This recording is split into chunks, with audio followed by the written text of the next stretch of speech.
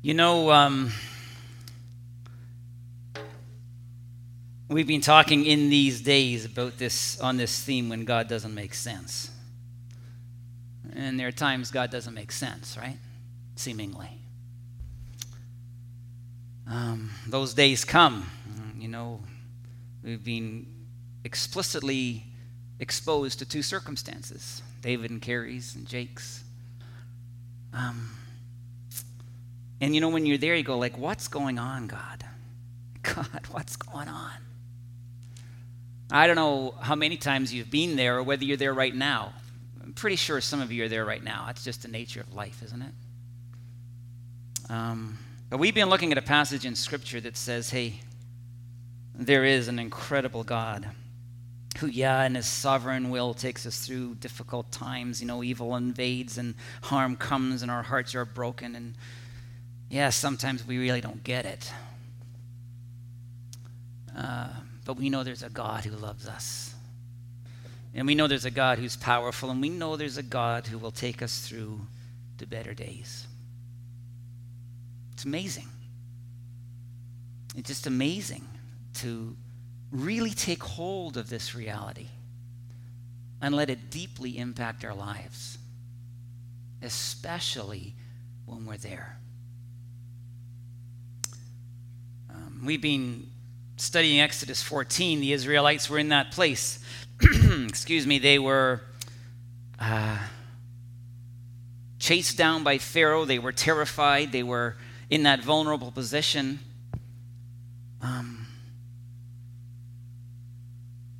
And they were absolutely terrified. My question for us today is, how do you respond when those times come? I'll tell you a little bit about it's like my brain when it happens. It happened a little bit this week. A little problem arose. Not big, just little. And it's like my brain gets scrambled. I start thinking, that's what it feels like inside. And I'm trying to make sense of things. What do I do? Where do I go? And the emotion rises up, Ever feel that? Hands in the air if you do. Yeah. I'm not absolutely nuts. At least we're all nuts. Let's put it that way.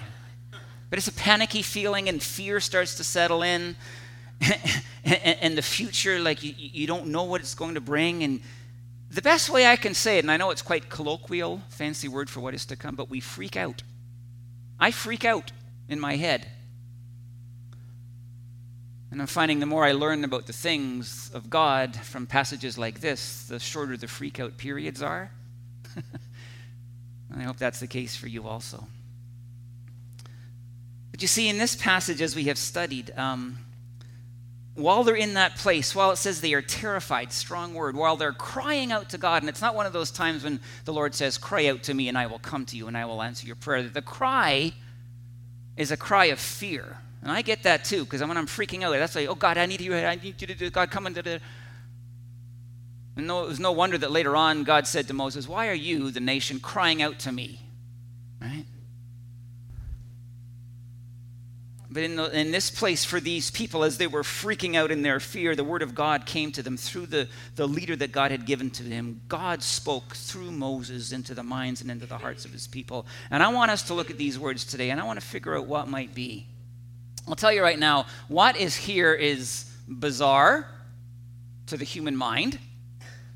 It is sometimes and often not something that's easily embraced or even accepted. So kind of be prepared for that. But the first phrase in Exodus 14, verse 13, and we're just going to march through these two verses. They'll be our focus this morning. The first phrase from Moses' lips were, do not be afraid. You ever been really afraid about something and somebody comes along and tells you not to be afraid? For me, what really captures it is when I'm really worried and somebody comes along and says, oh, don't worry. You feel like... because it can be so frustrating because, in essence, we don't know how not to worry in those moments. Right? We don't know how not to be afraid. It's really, really hard to hear that and then do it. But regardless of how ineffective this command of God, and it is that might have been in their minds in those days, this is exactly what God was telling them to do, because he was communicating to his people his desire for them, number one, and number two, he was communicating to them his possibility for them. And to literally not be afraid when those troubling and terrifying and awful moments come into our lives. See, here God is opening up a possibility to move them beyond their fear into something else. Second thing Moses says is stand firm. Stand firm. Just hold your ground. Don't move. You know, some really, really common commands of God in the Bible, you know what they are that we can reflect on, at least two of them today? Number one, don't be afraid. Do you know how many times in Scripture God says to his people, do not be afraid? I'd like to count it, but it's got to be in the hundreds. You know what the second command? It's not as obvious, but it's stand firm. Stand. Hold your ground. You know, Ephesians chapter 6 talks about, stand firm, and in the end, after the enemy has attacked, so that you might stand. That's what he wants for us. Number one, don't be afraid. There's the command. There's the possibility. Number two, he says, just stand. Don't back down. Don't wilt. Don't move. Just stand there. And then it says, and you will see the deliverance the Lord will bring to you today. Now, I want you to note this. The deliverance that God is describing, he is saying to his people, first and foremost, and he wants them to hear it, and he wants them to understand it. This deliverance that's coming to you, it will not come from you. You're not the solution here. So don't assume that you are. But in fact, the deliverance that is going to come into your lives, Moses and God, through Moses, tells these people in their fear, is the deliverance will come from God. And you see, in this statement, God is beginning to shift the focus of his people from themselves to their God. He's beginning to shift their focus from their weakness to God's strength. Someone beyond yourself will solve your problem. Someone will deal with your dilemma, and it's not you. And then comes the promise, the Egyptians you see today, you will never see again. Put yourself in the position of these people, recently freed from slavery in Egypt under the power of Pharaoh, the abusive, violent, oppressive power of Pharaoh. And through Moses, God says, stand firm. I'm going to deliver you. And these people that you see approaching, after today, you'll never see them again. How many of you think that they actually believe that? We don't know that, but I want to tell you, my gut tells me, and if you think about it for a little while, yours will probably tell you the same thing, that it's highly unlikely that those people would have bought into that idea very quickly. But look, 600, and he's bought 600 of his best chariots, plus all the other ones that he has, and his army. Look, can't you see it?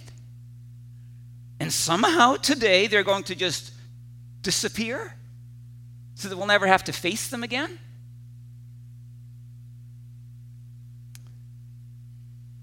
See, the message is this that Moses is speaking, and it comes to us through the words of the Apostle Paul, which came so many hundreds of years later. As he wrote in Ephesians chapter 3, he said, you cannot ask or imagine what I'm going to do for you. You can't. It's not part of your capacity to ask, never mind imagine, what I'm about to do for you.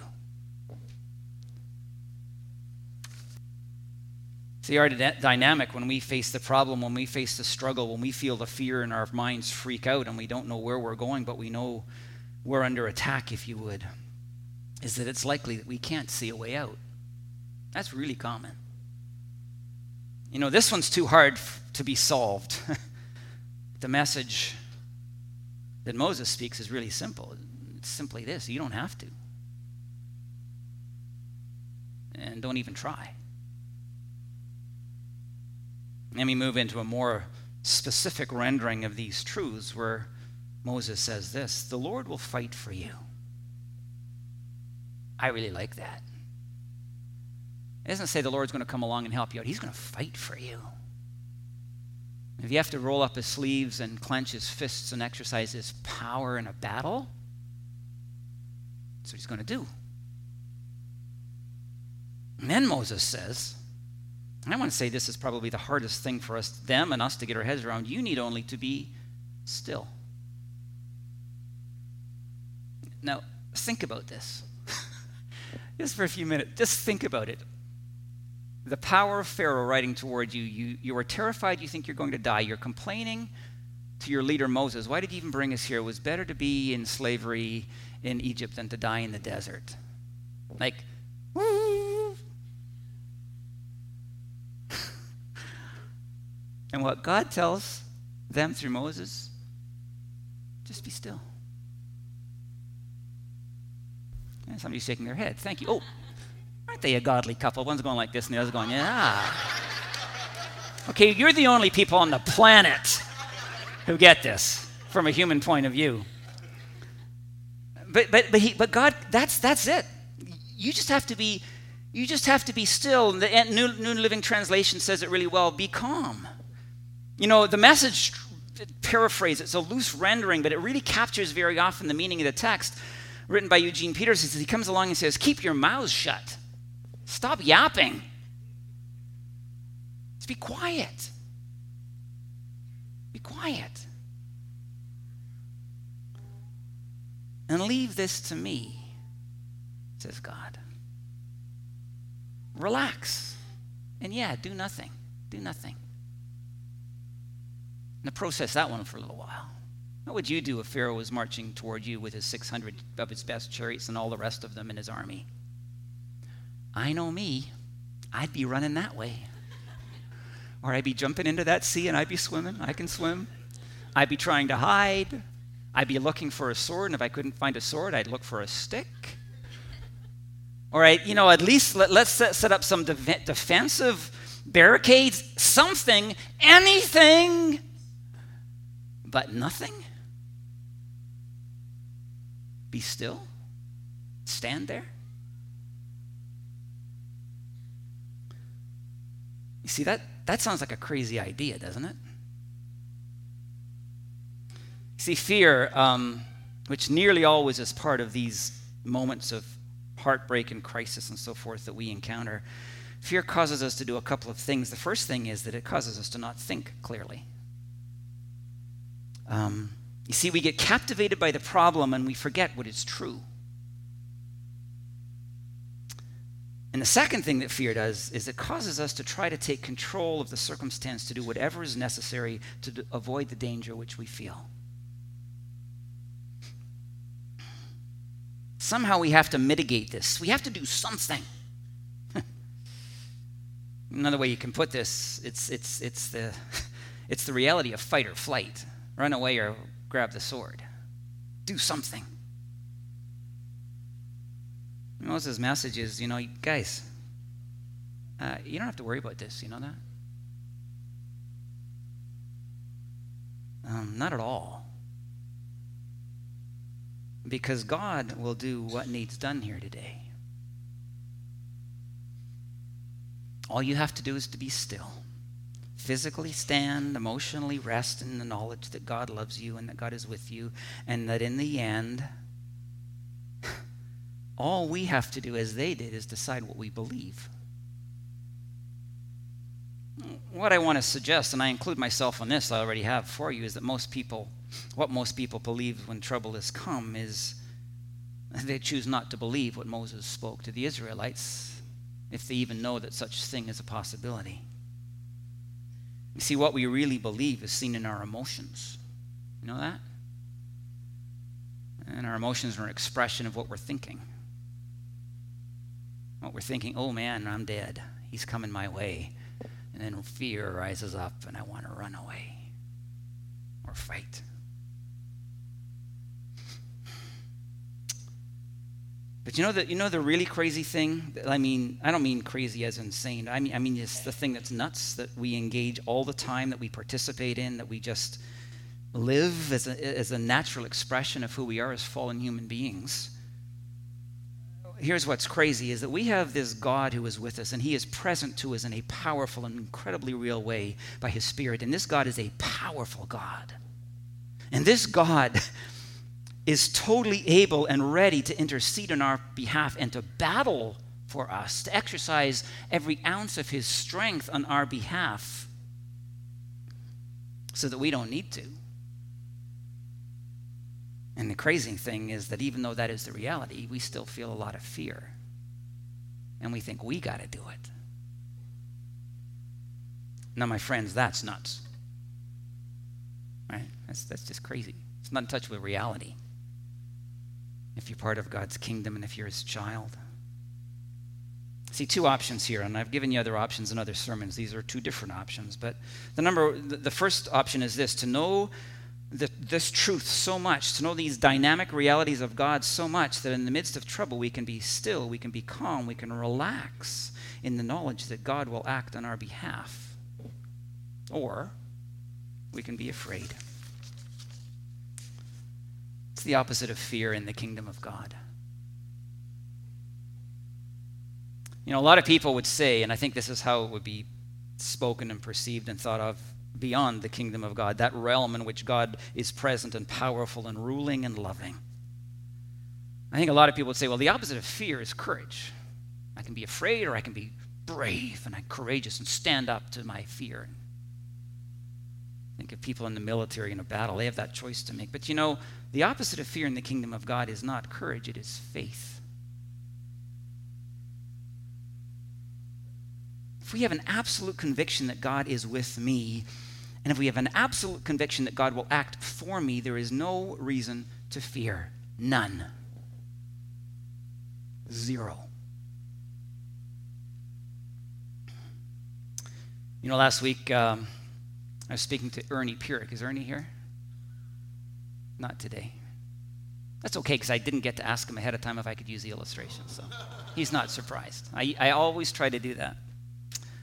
But Ernie just said to me after we were speaking about some of these things last week, he came to me and he said, you know, Chris, years and years ago, and he told me this before, but I'm glad of the reminder. He said, years ago I was working in a ministry in the United States, and I became ill, and I had a very virulent pneumonia, and I was lying in bed, and I knew how sick I was. The doctors didn't know if I'd make it. I knew I could die, and I actually expected to. But in the midst of that experience, as I lay in that bed, I had an absolute peace because I knew God was with me. See, that's the possibility. I want to finish with this. Right now, I would imagine, as I've said, some of you are in these times. I know some of you are. And others of you will enter into them. So if you're not there now, remember this, because it's coming. It always is.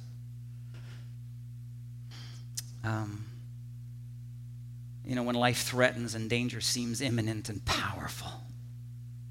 You know, disease threatens. Marriages are in trouble and possibly moving toward a conclusion. A job loss, bankruptcy is on the horizon. There's an illness. There's an emotional struggle that is just devastating. You know, whatever, right?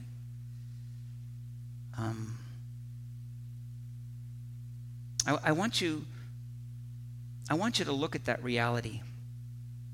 And as you look at that reality, you might be thinking, I'm in danger. My life is threatened, just like the Israelites. Because of the immensity of that thing, because of the power of that thing. We give it power. But I want to tell you this, in that circumstance with the Israelites, even though Pharaoh seemed incredibly powerful and threatening, and it seemed like their lives were about to end, for God, it wasn't a big problem. Let that settle in a little bit. You know, they thought this was an overwhelming power that they couldn't overcome, but for God, it wasn't a big deal. And I'm saying this sort of casually to make the point to you. Because Pharaoh came along and God told him what to do, and he kind of, I'm just going to part the waters, and they're going to walk through in dry land, and then Pharaoh's going to chase in, and I'm going to cover them up, and they're all going to drown, and they'll never see their enemy again. I want you to understand that wasn't hard for God to do. As a matter of fact, that was an incredibly easy thing for God to do. If you believe in the nature and the reality of God who is revealed in Scripture. It was nothing for him. As a matter of fact, what we've already studied and what I hope you know now is that while they were in their situation, even before they kind of moved from terror and fear to rest and stillness, the reality was because of where they were, because of what was happening to them as evil encroached in their lives and the world bore down upon them, what Scripture promises that us and shows us through this story is that they had this future before them was like remarkable. Like remarkable.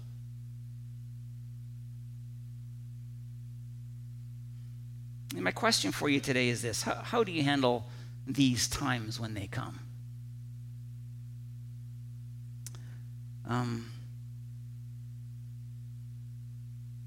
Faith or fear?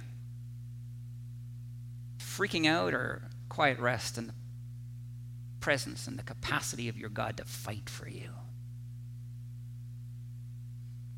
I want to suggest a little phrase to you, and we're going to project it here.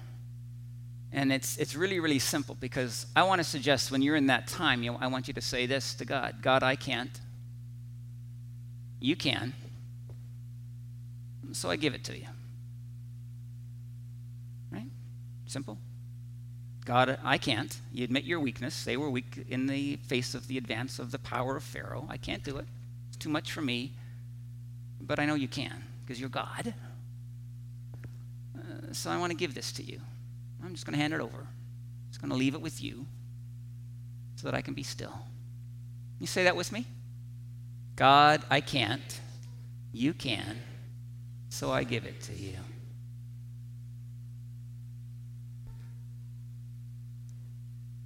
Use that. Live it.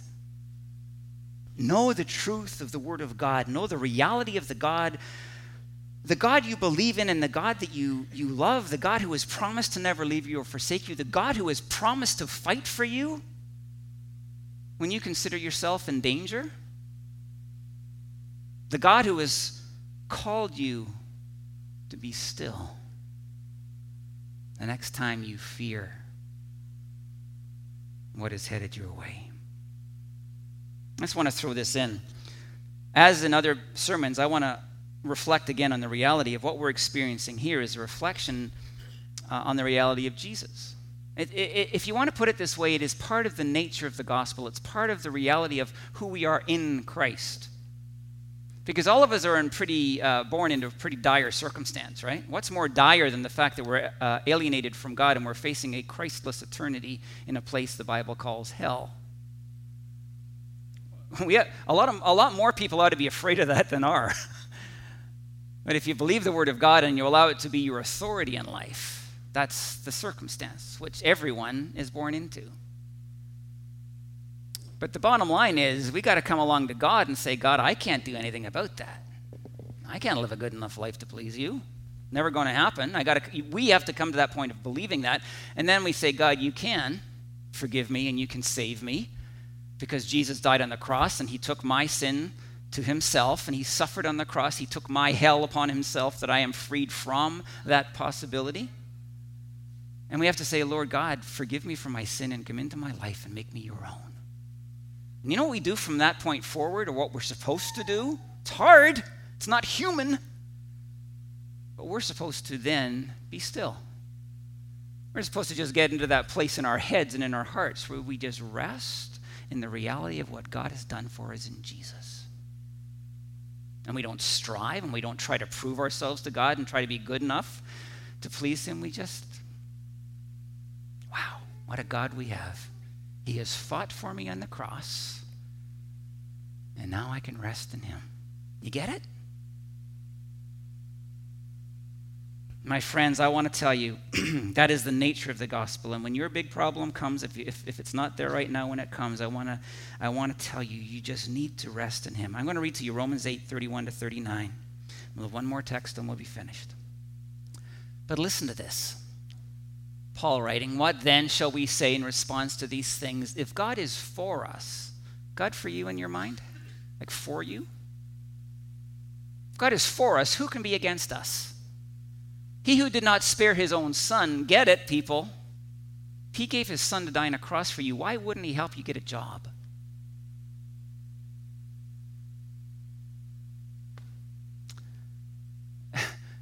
He who did not spare his own son, but gave him up for us all, how will he not also, along with all things, graciously give us all things? Who will bring any charge against those whom God has chosen? It is God who justifies. Who then is the one who condemns? No one. Christ Jesus, who died, more than that, who was raised to life, is at the right hand of God and is also interceding for us. Jesus prays to God the Father on your behalf all the time. Right? Who shall separate us from the love of Christ? Can I say what can separate us from the love of Christ? What circumstance might you enter into where all of a sudden Jesus and his love isn't surrounding you and enabling you and empowering you? Who shall separate us from the love of Christ? Shall trouble or hardship or persecution or famine or nakedness or the danger or sword? As it is written, for your sake we face death all day long. We feel like that sometimes, don't we? We are considered as sheep to be slaughtered. No, in all these things we are more than, say it, conquerors. Pharaoh's coming, but guess who wins? We do. We are more than conquerors through him who loved us. For I am convinced, are you? I am convinced that neither death nor life, neither angels nor demons, those evil beings which inflict our lives and cause pain and heartache and brokenness, neither the present nor the future, nor any powers, neither height nor depth nor anything else in all creation will be able to separate us from the love of God that is in Christ Jesus our Lord. And if that God loves you that much, he will not leave you alone in your moment of brokenness and in your moment of fear. He won't.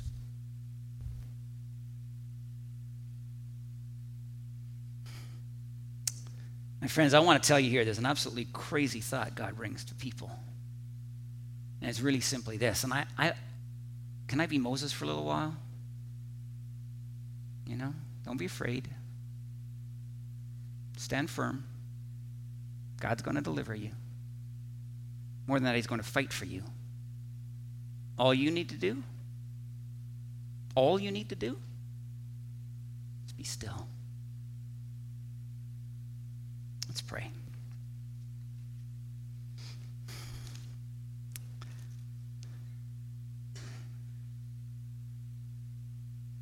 God, life in Christ is distinct, and it is different, and it is dramatic, and it is remarkable. And God, it is for us to get our minds around the reality, to move from what we used to think to embrace what is. And Lord, especially this morning when we find ourselves in that place of fear and of brokenness and of heartache and of difficulty and challenge and struggle. God, it's so easy for us to just think, oh man, I got to do something. Whether it be run away or fight. Our God, today we're confronted with your truth, and your truth says, no, let me take care of this. What I want for you as my child to be utterly relaxed in the knowledge that I will deal with your problem. God, I pray for people today who are dealing with problems, very real problems. And I pray, Lord, that you will allow them to know your presence and have the faith to believe that you, and not they, are the solution to their problem. I pray that they will stand firm by your grace and with your empowerment. And I pray, Lord, that they will trust so much in your presence and in your power that they will be utterly still, that they will rest in the knowledge of who you are. God, we all face Pharaoh at some time. Help us to do it as people of faith. Help us to do it as people who, no matter what may come, know that their God is with them and that he is able to do what needs done. This we pray in Jesus' name.